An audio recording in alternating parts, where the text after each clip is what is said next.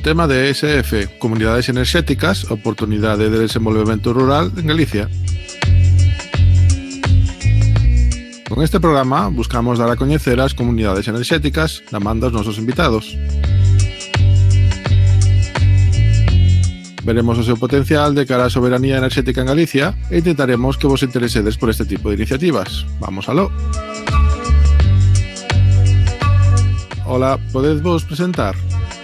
Boas tardes, son Fernando Malvar. De cara a este programa me presento como comuneiro da Comunidade de Montes de Buchabade, dun pobo daqui de Ponte Caldelas, Pontevedra. Ademais deso, pois tamén son activista ecoloxista desde moitos anos. Entonces sempre estuve interesado en todo isto. En canto a nós, pois eso, nacemos dunha comunidade de montes e agora somos unha comunidade tamén, unha comunidade enerxética en forma de cooperativa. Pois eu son Raquel Fernández, son socia de Amigos da Terra, de amigas neste caso, cambiamos o nome este ano, desde fai bastantes anos e actualmente pois estou traballando na área de xusticia climática como técnica galega dun proxecto LIFE que é para impulsar as comunidades enerxéticas. Non só se leva a cabo en Galicia, sino que tamén o estamos levando a cabo en outras comunidades autónomas como son Aragón, Baleares, Madrid e Valencia. Como organización Amigas da Terra leva anos e anos traballando e defendendo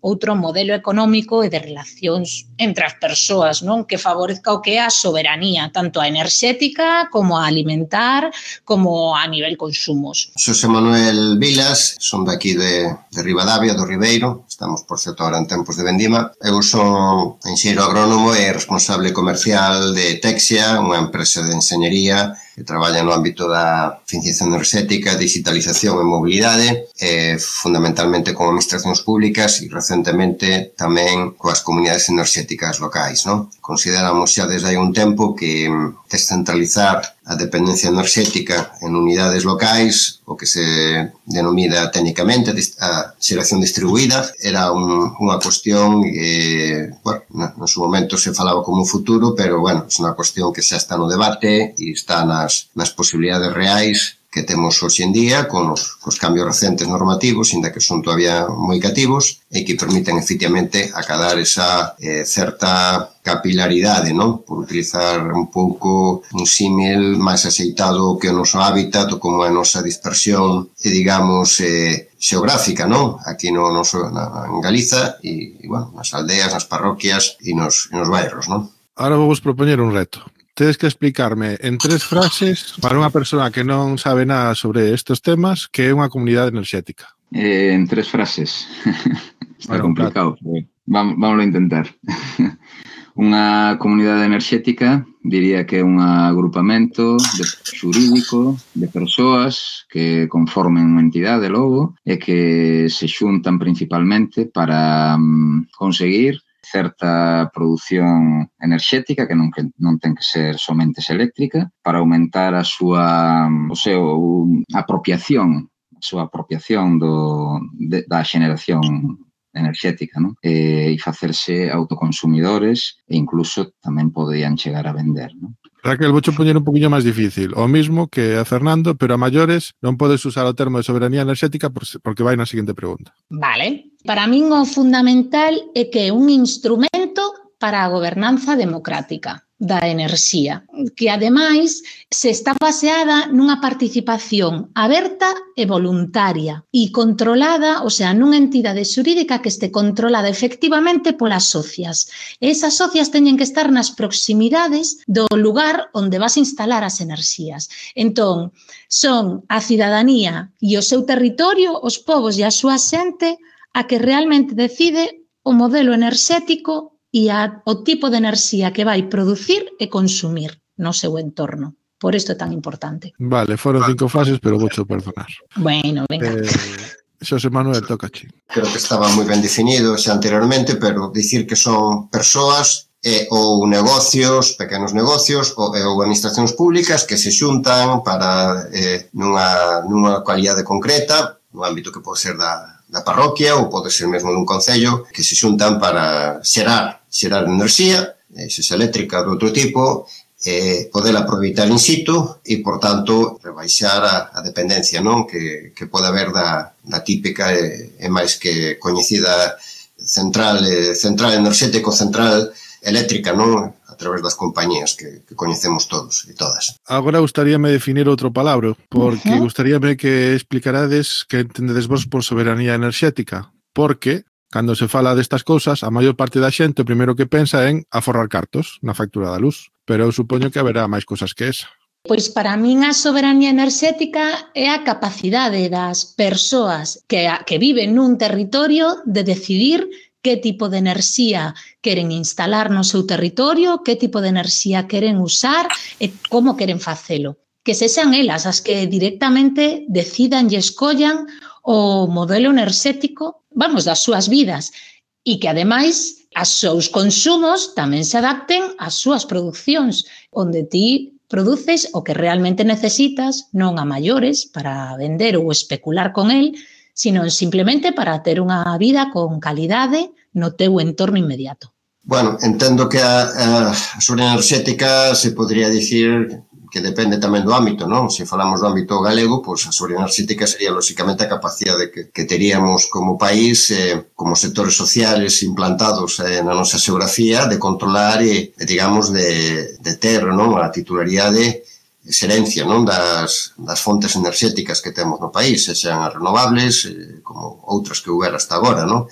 Ou incluso as que están nas augas, a que está no vento, a que está a través do sol. E, bueno, aí se podría dicir que Galicia carece de certa soberanía ou carece moito de soberanía enerxética porque producimos moitísima electricidade dentro do ámbito do Estado, pero non controlamos a maioría desa enerxía cara ao nosa potencialidade industrial e económica, non, do país. Logo, efectivamente, falaríamos dunha soberanía enerxética de carácter local, a carácter das comunidades locais, neste caso, como ben comentou Fernando, das comunidades de montes, das parroquias, dos concellos, do rural, ou dos bairros, non sei, dos condominios urbáns, onde efectivamente, aí é onde centraríamos o tema que nos atende hoxe, non? Que sería a constitución de comunidades enerxéticas que poidan comenzar a rebaixar a dependencia dos oligopodios enerxéticos, non? A verdade é que meus compañeiros poñenmo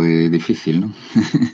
Definirono moi ben. Eu, por decirlo desde outro punto de vista, contos un pouco como as persoas, os veciños de aquí do meu pobo están moi orgullosos moi contentos e disfrutan moito coa soberanía que temos da xestión da auga do pobo. Adaptámonos a ela, ainda este verán estuvo limitada e todo o mundo ainda así respondeu, de 100 veciños, de 100 casas, todos se contuveron e respetaron esa limitación. Entón, cando foi de montar a comunidade enerxética, o exemplo máis clásico, ou sea, máis fácil para os veciños foi explicarlles que necesitábamos facer algo parecido coa enerxía, igual que temos coa auga, non? Facer auga en alguna maneira nosa, no sentido do uso e xestión, intentar que a enerxía tamén fora de alguna maneira nosa, non? Para facer un bo uso e para ser un pouco donas dela.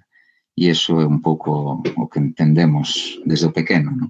Creo que entendemos que as comunidades enerxéticas contribúen a esta soberanía enerxética, pero dádeme razóns por que hai que apostar polas comunidades. Estamos nun contexto tremendo, non? Ainda que isto xa hai tempo que se falaba, non? Da necesidade de plantear uns inicios do que eu, xa comentei que era a xeración distribuída, non? Sería digamos, o diferente, non? O que é depender actualmente, de enormes infraestructuras enerxéticas, tanto da electricidade como do gas, do petróleo, que residen en grandísimas compañías que monopolizan ou digamos, agregan grandísima capacidade de influencia incluso nas propias decisións públicas, non? Sobre como distribuir, como digamos, orientar, non? O aproveitamento das fontes enerxéticas, non? Sexan as fósiles como sexan as renovables. Era un debate antigo, pero por moitísimas razóns, e entre eles, lóxicamente, non é neutral, o gran poder de influencia que teñen estas grandes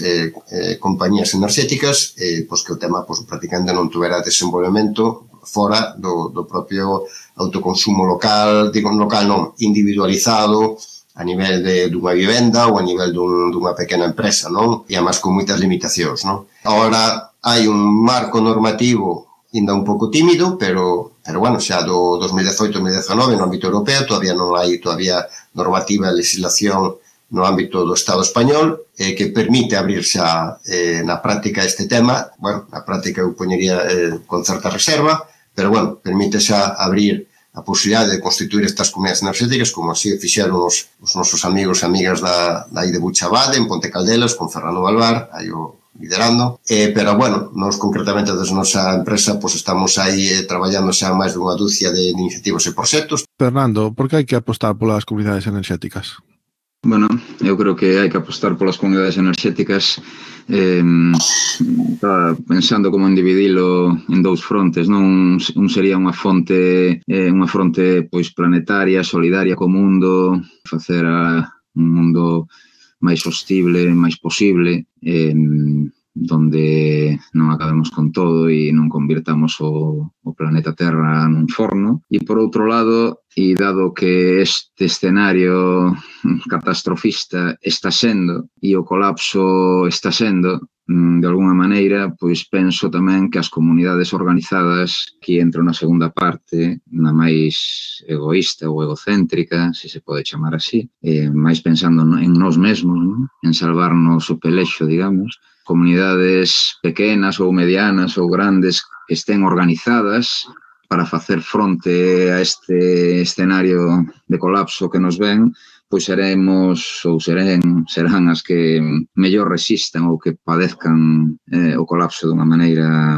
menos dura, non? En ese sentido, aquí estamos un pouco en ese escenario e falamos moitas veces nas reunións e unha vez máis poño o símil da auga tamén, porque igual que na enerxía estamos intentando coa comunidade máis fortes fronte a ese escenario, tamén na auga sabemos que é outro gran tema. Tamén no da auga estamos facendo deberes, estamos intentando captar augas máis profundas para casos de emerxencia solamente, non? Nos quedaría a terceira pata do colapso, que sería o alimentario, e aí estamos completamente a ceros.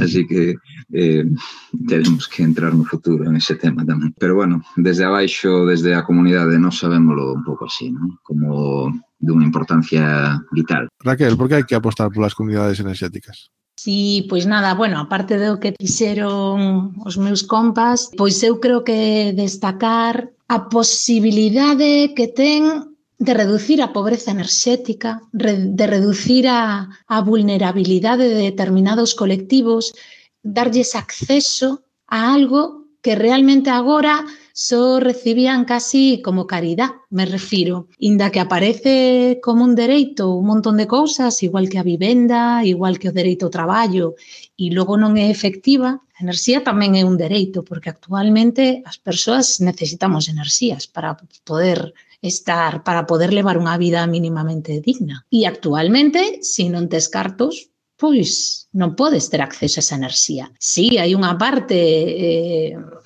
como de axuda social que en parte está máis ou menos articulada dependendo do goberno que che toque.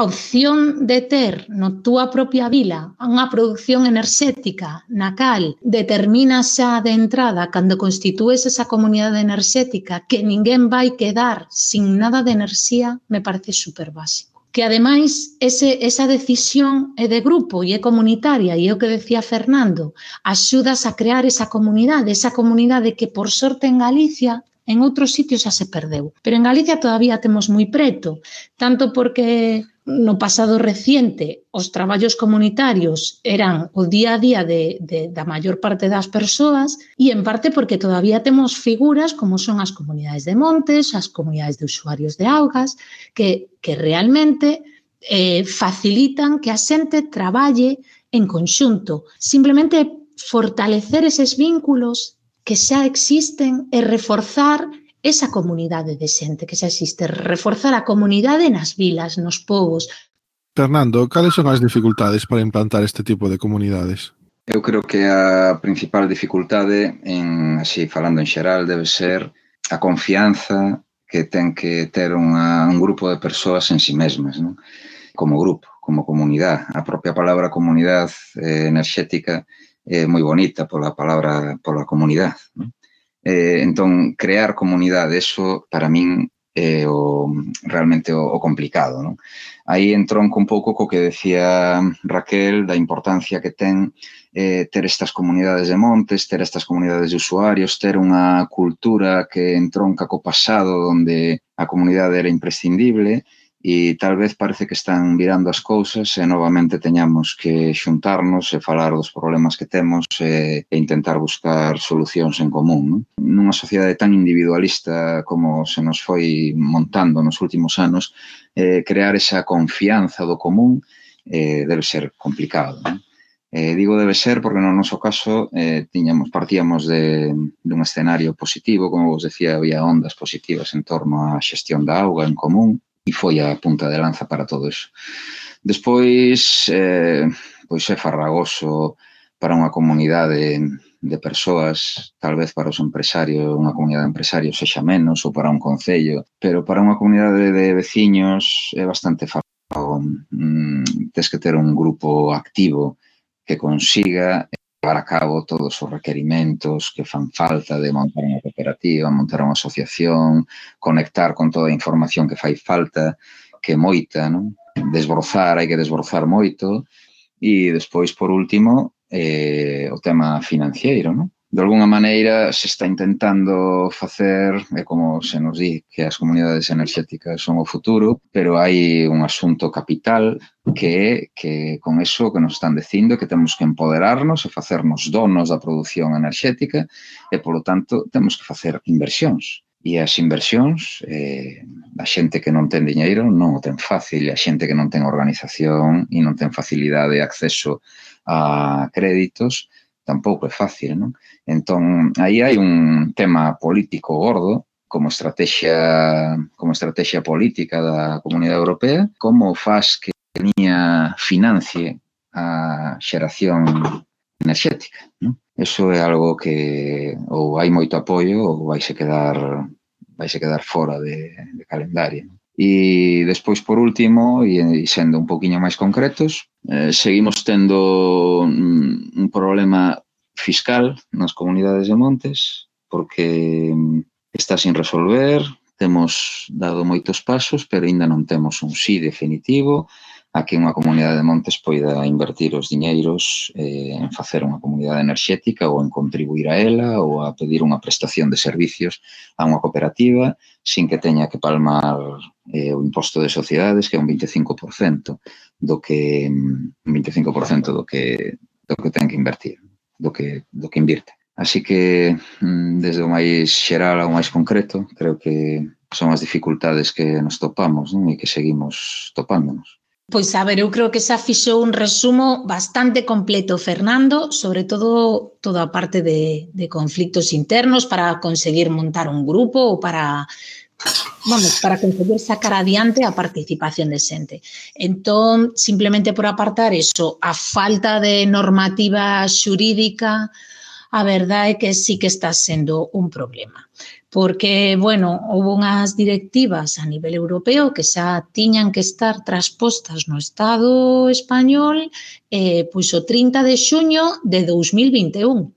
E aínda non están. A ver, son imprescindibles? Non deberían ser imprescindibles, porque pois, Alemania non ten normativa específica e ten máis de 1.700 comunidades enerxéticas funcionando. Pero non sei se as administracións locales alemanas o levan distinto que as nosas, pero aquí depende moito da zona que che toque. Mentras en Baleares ou en Valencia hai un impulso superforte desde as administracións con axudas propias, con formadores, con técnicas, sabes, con persoal técnico que está informando xa de como facer, con impulso directo á creación de comunidades enerxéticas en vilas concretas desde a propia administración autonómica. Pois claro, por eso en Galicia non ocorre. Entón, unha transposición da normativa europea a normativa estatal e que logo esa obriga de tamén transpoñela a normativa da comunidade autónoma, eso sería vamos, eso sería, eu creo que moi importante, porque aquí, por exemplo, moitos concellos, pois a secretaría ou a intervención podeche dar problemas, porque non ve claro como pode participar o concello, como pode ceder unha cuberta, sempre pode dar problemas. E logo tamén o tema dos permisos e as licencias, que unha das cousas que piden a nivel europeo estas directivas é que sexa fácil, o sea, que haxa unha ventanilla única para poder pedir as cousas, donde saibas toda a documentación que necesitas, te podan informar e teñas que ir a un único sitio. Eso aquí non existe, claro, hai 200.000 permisos, licencias e un montón de trabas administrativas. E logo as conexións á rede, porque as distribuidoras pois non o poñen fácil, porque evidentemente non lles interesa nada que saias do negocio. Entón, pois, hai comunidades enerxéticas que realmente xa están funcionando e autoconsumindo enerxía, pero en realidade non poden verter a rede porque non teñen os permisos. Entón, eso é un freno importantísimo, ademais de todo o que comentou Fernando, pero non para non repetir. Do que xa se falou, efectivamente, o fundamental da cohesión e da determinación dun grupo social para levar adiante un proxecto destas características, pero, bueno, xa un pouco no noso ámbito técnico empresarial que estamos traballando, pois é verdad que tal vez a falta dunha normativa, digamos, flexible, que permite efectivamente pôr en marcha estes proxectos, está sendo un atranco en si mesmo, porque por agora hai unhas limitacións, o tema dunha mesma rede de baixa tensión, dun transformador, duns 500 metros, en fin, hai unha serie de limitacións que fan que a ese nivel técnico teña unha certa, digamos, complexidade por en marcha. E, bueno, tamén o que xa comentou Fernando, da financiamento, e tal vez eu un pouco como, evidentemente complementando o xa dito, tal vez, non sei se estarían concordando, non, os meus compañeiros e compañeiras de palestra, pois, bueno, se tuéramos xa algunha comunidade realmente funcionando, digamos, das que están xa funcionando, e que hai varias iniciativas en marcha, pero todavía non temos ninguna que eu saiba, que se me corrixa, se non é así, pois, bueno, que xa estemos funcionando, e, bueno, eso nos daría un impulso importante, sobre todo nesta primeira fase, xermolar de accións piloto, donde efectivamente, se podéramos ter 4, 5, 6 ou unha dúcia espalladas por todo o país, incluso en distintos ámbitos sociais, rural, urbano, participación de distintas formas hasta ya de distinta maneira, que as administracións públicas ou as empresas, incluso nós tamén temos unha iniciativa aí que estamos collando da que vai ser, ten súas especificidades que son no ámbito dos parques empresariais. Pero, bueno, se tuéramos efectivamente unha primeira, digamos, experiencia funcionando, pois eso nos vai nos axudar moito. Pero, bueno, por lo máis é verdade que é unha carreira de obstáculos, pero, bueno, xa o sabíamos desde un comenzo e esperamos tamén que, efectivamente, a medida que isto vaya gañando peso e masa crítica, pois, efectivamente, pois eso vaya tamén, digamos, condicionando positivamente as administracións públicas, porque, efectivamente, por parte das empresas, das grandes empresas distribuidoras, non van a mover, digamos, non van a mover nada, se non os obriga, se non está publicitado e, claro, no diario oficial, no boletín oficial do Estado ou no diario oficial de Galicia. Pois xa me convencestes. Raquel, que teño que facer se quero participar ou crear unha comunidade enerxética? Hai diferencia se vivo no rural ou nunha vila ou cidade? O que vas ter que buscar é un montón de información, creo eu. Antes de nada, vivas onde vivas, estés onde estés, vai comentando entre as túas veciñas do edificio, vai comentando coa veciñanza do pueblo, vai falando coa panadería e co restaurante que teñas preto, pero vailles preguntando a ver que opinan elas, que opinan eles, de montar así algo en conxunto, de facer, vai preguntar ao teu concello, para saber si teñen interese, si están facendo algo, si teñen algunha iniciativa feita e logo busca información.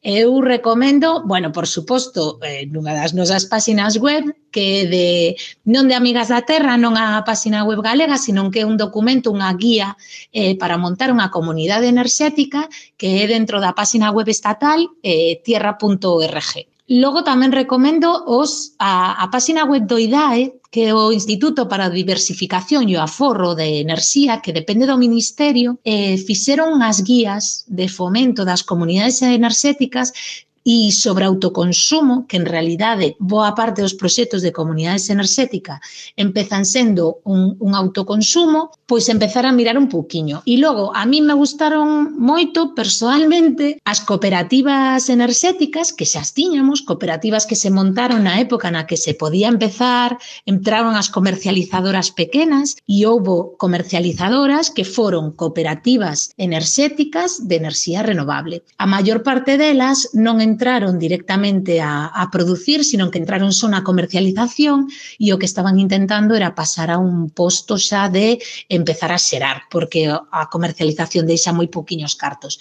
Pois unha delas, a de Castilla e León, enerxética se chama, fai todos os anos uns encontros anuais e teñen os vídeos colgados e contan un pouco sobre autoconsumo, sobre comunidades enerxéticas e dan unha visión como moi clariña de que pasos se poden seguir e se ven en un par de horas cada vídeo. E logo contactar, por exemplo, pois con nós mesmo, escribindo a info@amigosdaterra.net e pregunta información.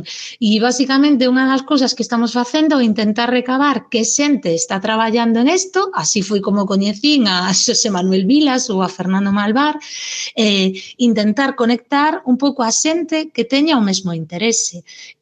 Pois eso, pois para facer unha charla como vamos facer hoxe pola tarde dentro dun anaco para gravar un programa de radio e poder difundir esta información un pouco tamén para que se conecte a xente que está traballando no mesmo. Entón, informarse primeiro e logo chamar. Si te enteras por aquí, nos chamas a nós, vos chaman a vos e lle pasades vos o noso contacto, o rollo é intentar facer un pouquiño de grupo tamén de información con isto. A diferencia se vivo no rural ou nunha vila ou cidade respecto ás comunidades enerxéticas? Non teño unha opinión moi clara ao respecto, non? Inda que eu son defensor de, bueno, hai tempo que vivo no ámbito rural ou semirural, bueno, neste caso, ahora actualmente nunha vila, pero, bueno, tamén cos meus vencellos, non? Ca produción vitivinícola na comarca do Ribeiro, pero eu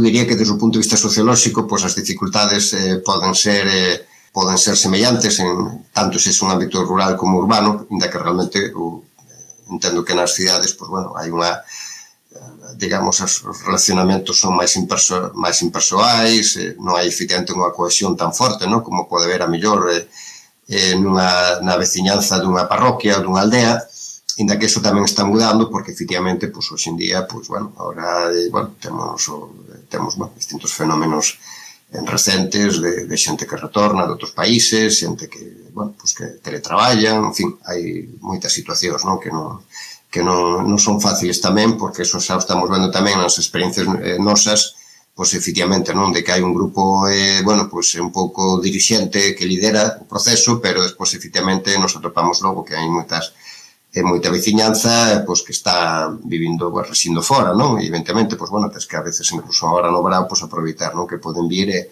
e contar con eles, non? Para poder acompañar o proceso dunha maneira máis firme, non? Desde logo, a nosa experiencia indica que efectivamente pode ser máis loado, tamén desde un punto de vista técnico, pois comenzar no ámbito rural, sobre todo por unha cuestión básica e obvia, que é a disponibilidade de terreo, de espacios físicos onde efectivamente se poder pôr en marcha instalacións que dunha maneira práctica e inmediata comecen a xerar, a verificar aforro e lóxicamente a impulsar ese desenvolvemento desa comunidade enerxética, porque hai que ter en conta que a comunidade enerxética non é un final, non? É un comenzo de algo que ten que madurar, que ten que evolucionar e que donde logo procurará maximizar a xeración propia de enerxía e minimizar, pois, bueno, a súa exportación, non?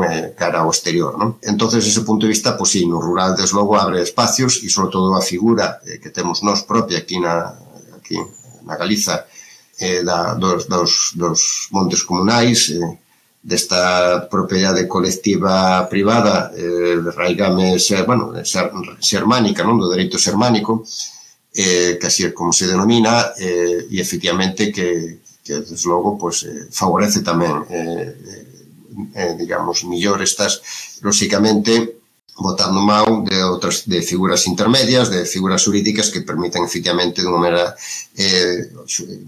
poder constituirse a comunidade enerxética, porque, efectivamente, as comunidades de montes, infelizmente, non teñen esa natureza xurídica propia, non? E entonces, sí, eu diría que desde o punto de vista técnico incluso económico, é máis doado iniciar procesos nun ámbito rural. Penso que sí, que hai diferencias como evidentes, non? Tanto desde o punto de vista sociolóxico como desde o punto de vista técnico. Respecto a este último, pois o que decía Vilas, os espazos, parece que é máis fácil conseguir espazos, incluso sería máis doado conseguir poñer algún tipo de mini hidráulica ou eólica que pudera ser xerar en horas que non está xerando, a compensar un pouquiño, equilibrar un pouquiño a produción por horas para autoconsumo. Todo eso sería como máis doado no campo, no rural, non? Non podemos esquecernos dun rural moi abandoado que hai hoxe en día. En ese rural abandoado, pois, as dificultades serían moi grandes, porque a mellor ti és o único que lle interesa facer unha comunidade enerxética, porque o que quedan son 2 ou 3 casas con 4 bombillas, non? Ou aldeas realmente abandoadas que hai xa por todo o país, non? Respecto á cidade, as ventaxas serían, pois, que en xeral é unha sociedade máis dinámica, máis metida na información, seguramente saiba máis a xente da cidade de que vai isto das comunidades enerxéticas que a maioría da xente do rural, non? Pero, bueno, todas esas fronteiras están moi difuminadas cada vez máis. O rural está sendo cada vez máis un ámbito topográfico máis que un ámbito sociolóxico, non? Sociolóxicamente cada vez nos parecemos máis, non? Entón, bueno, as diferencias tamén poden ir difuminándose. Pero, bueno, no rural temos algunhas ventaxas, creo, polo menos así, a golpe, para empezar. E para ir rematando, isto do autoconsumo está moi guai, pero que pasa se non teño miles de euros para poder invertir? Vamos falar da desprotección da xente sen recursos para implementar inversións de xeración eléctrica. Entronco un pouco co que dixen en outro momento, non? Se a política que se quere implementar é unha política de chegar a que a gran maioría da poboación sexa dona da súa propia xeración eléctrica, hai un problema de inversión. Hai un problema de inversión e, sobre todo, hai un problema de inversión para os que non teñen nada, non? É dicir, a día de hoxe hai moita xente adiñeirada, digamos, que son os primeiros que están facendo instalacións de autoconsumo eléctrico, non? Porque son os que se poden permitir meter 4 ou 5 mil euros en riba do seu tellado, non? Entonces, unha vez máis, quen máis o necesita vai se quedar fora, non? Eso non podemos, en Europa non podemos permitir que eso suceda. Nos aquí na Comunidade de Montes e na Comunidade Enerxética vemos como que o noso proxecto ten esa ventaxa, polo menos unha pequena parte do autoconsumo vai ser fornecido dunha maneira igual para todos os habitantes do pobo, non? Porque hai unha entidade que é a Comunidade de Montes que moitas veces estamos facendo de corporacións públicas, non? Para facer servicios públicos como o da auga tamén, non? Así que temos hai esa cultura e en ese sentido pues podría ser un punto de equidade, non? De equidade enerxética. Pero non é suficiente isto porque é un caso illado que ainda ten que fructificar. Temos que garantir a equidade enerxética para todo o mundo, non? Entón, non sei, a min pareceme que o papel aí central vai estar nos concellos, que deberían de entrar como copartícipes nas comunidades enerxéticas, non só para o seu consumo, sino para garantir un consumo social, non? Para os habitantes que máis o necesiten. Nese sentido, os diálogos que mantivemos co noso concello non foron fructíferos. en parte pode haber cuestións políticas, pero en outra parte hai unha cuestión de desinformación. Non saben ben que é unha comunidade enerxética, non saben ben que é a equidade enerxética, non é algo que este, digamos, na súa xenda política dos concellos, non? Por lo menos algúns. Entón, de alguma maneira, todo este movimento creo que debería de fructificar de que cara a uns anos, pois, a xente sin recurso poida disfrutar tamén dunha enerxía propia, non? Pois un pouco a creenza que todas as tecnoloxías pois van digamos, a solventar todos os males da humanidade, pois, bueno, pois un optimismo limitado, non?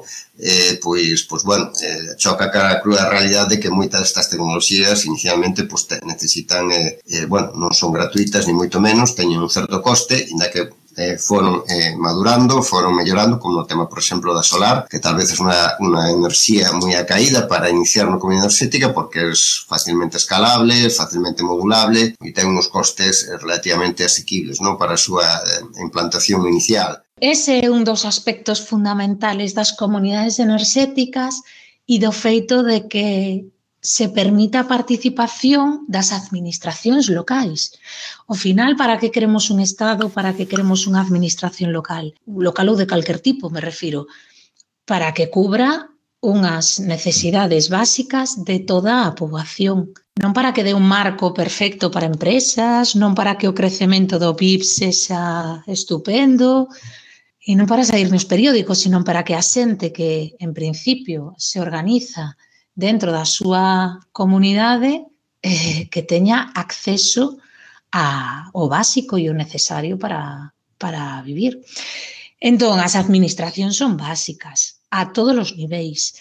A nivel municipal, se unha administración entra nesa comunidade enerxética e participa nela, pode escoller a que destinar a enerxía, e pode escoller si destinala a venta ou excedentes, podes escoller si destinala pois non sei, a un edificio municipal, que tamén está moi ben porque o pagamos entre todas, pero tamén podemos escoller que as fins de semana, cando ese edificio municipal o mellor non funcione, esa enerxía se redireccione a vivendas de protección social ou as vivendas que teñas que saibas que teñen necesidades e carencias. Entón, isto é básico fundamental. Logo, como consigues tamén chegar a iso? Esa inclusión como se dá tamén? Facendo participar a poboación. Non é unha fórmula de caridade, sino que é unha fórmula de xustiza. E como é unha fórmula de xustiza, é obriga dos concellos, das administracións, das deputacións ou das comunidades autónomas informar a xente. Ir informando, ir formando que é a enerxía, como se produce, que implicacións ten que eu consuma dentro dunha empresa do oligopolio ou nunha cooperativa enerxética. Esa información, esa formación e esa posibilidade de dar acceso e determinar que se hai algún grupo ou colectivo poblacional que non ten acceso, terán que desenvolver fórmulas para que sí poidan entrar, igual que se fai con outras cousas, igual que cando a xente non pode comer, non o suficiente, por certo, pero se habilitan fórmulas para que a xente teña acceso á educación, para que a xente teña acceso á alimentación, pois exactamente o mesmo cos temas enerxéticos. Entón, non debería ser imprescindible ter cartos propios, porque hai un montón de axudas que están funcionando, o que necesitamos é que nos las conten, nos las expliquen e nos faciliten o acceso a elas e o acceso a esa información. Fernando, Raquel e Xosé Manuel, moitas gracias por haber pasado polos micros de ESF Radio. Esperemos que falar máis adiante de outros temas. Moitísimas gracias a vos por darnos aí un altofalante para poder comentar o que son as comunidades enerxéticas e dalas a coñecer, que tamén un dos grandes obstáculos, que a xente non as coñeza. Graciñas. Gracias por todo, por este altavoz que nos dades. Moito obrigado a todos e todas.